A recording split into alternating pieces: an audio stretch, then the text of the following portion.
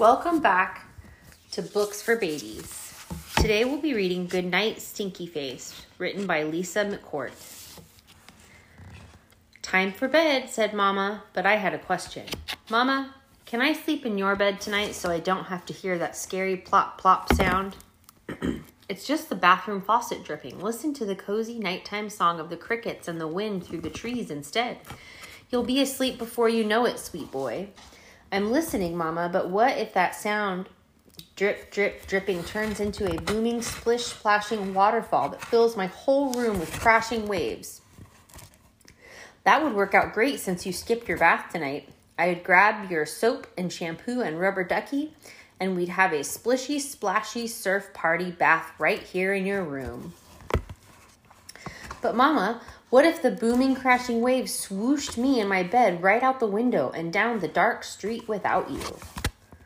A boat bed adventure. You could use your sheet for a sail and bring the crickets along as your crew. But Mama, what if I couldn't steer the boat bed and it tried to take me out to sea? The beach is just down Route 53 from here.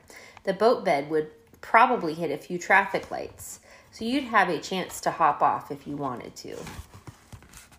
But Mama, what if the crickets all flapped their tiny wings to fly the boat bed up over the traffic lights way up into the dark sky? If the crickets did that, you'd get to see what the hawks and owls see when they fly through the starry night. All the houses and cars would look just like these toys on your floor. You need to clean those up tomorrow, by the way.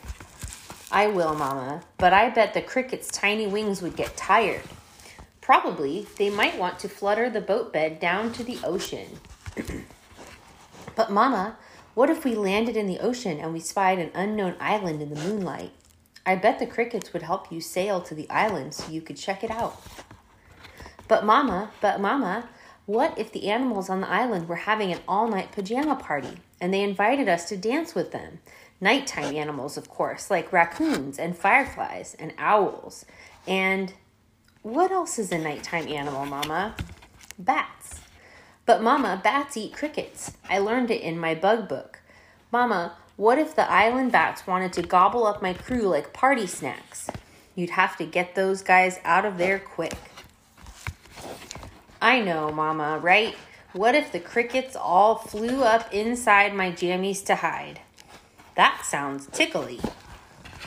And then they flew me up into the air like a superhero. What an exciting way for you to get back home to me. Phew, that was close. Your crewmates sound happy to be home safe. Listen, they're chirping good night to you.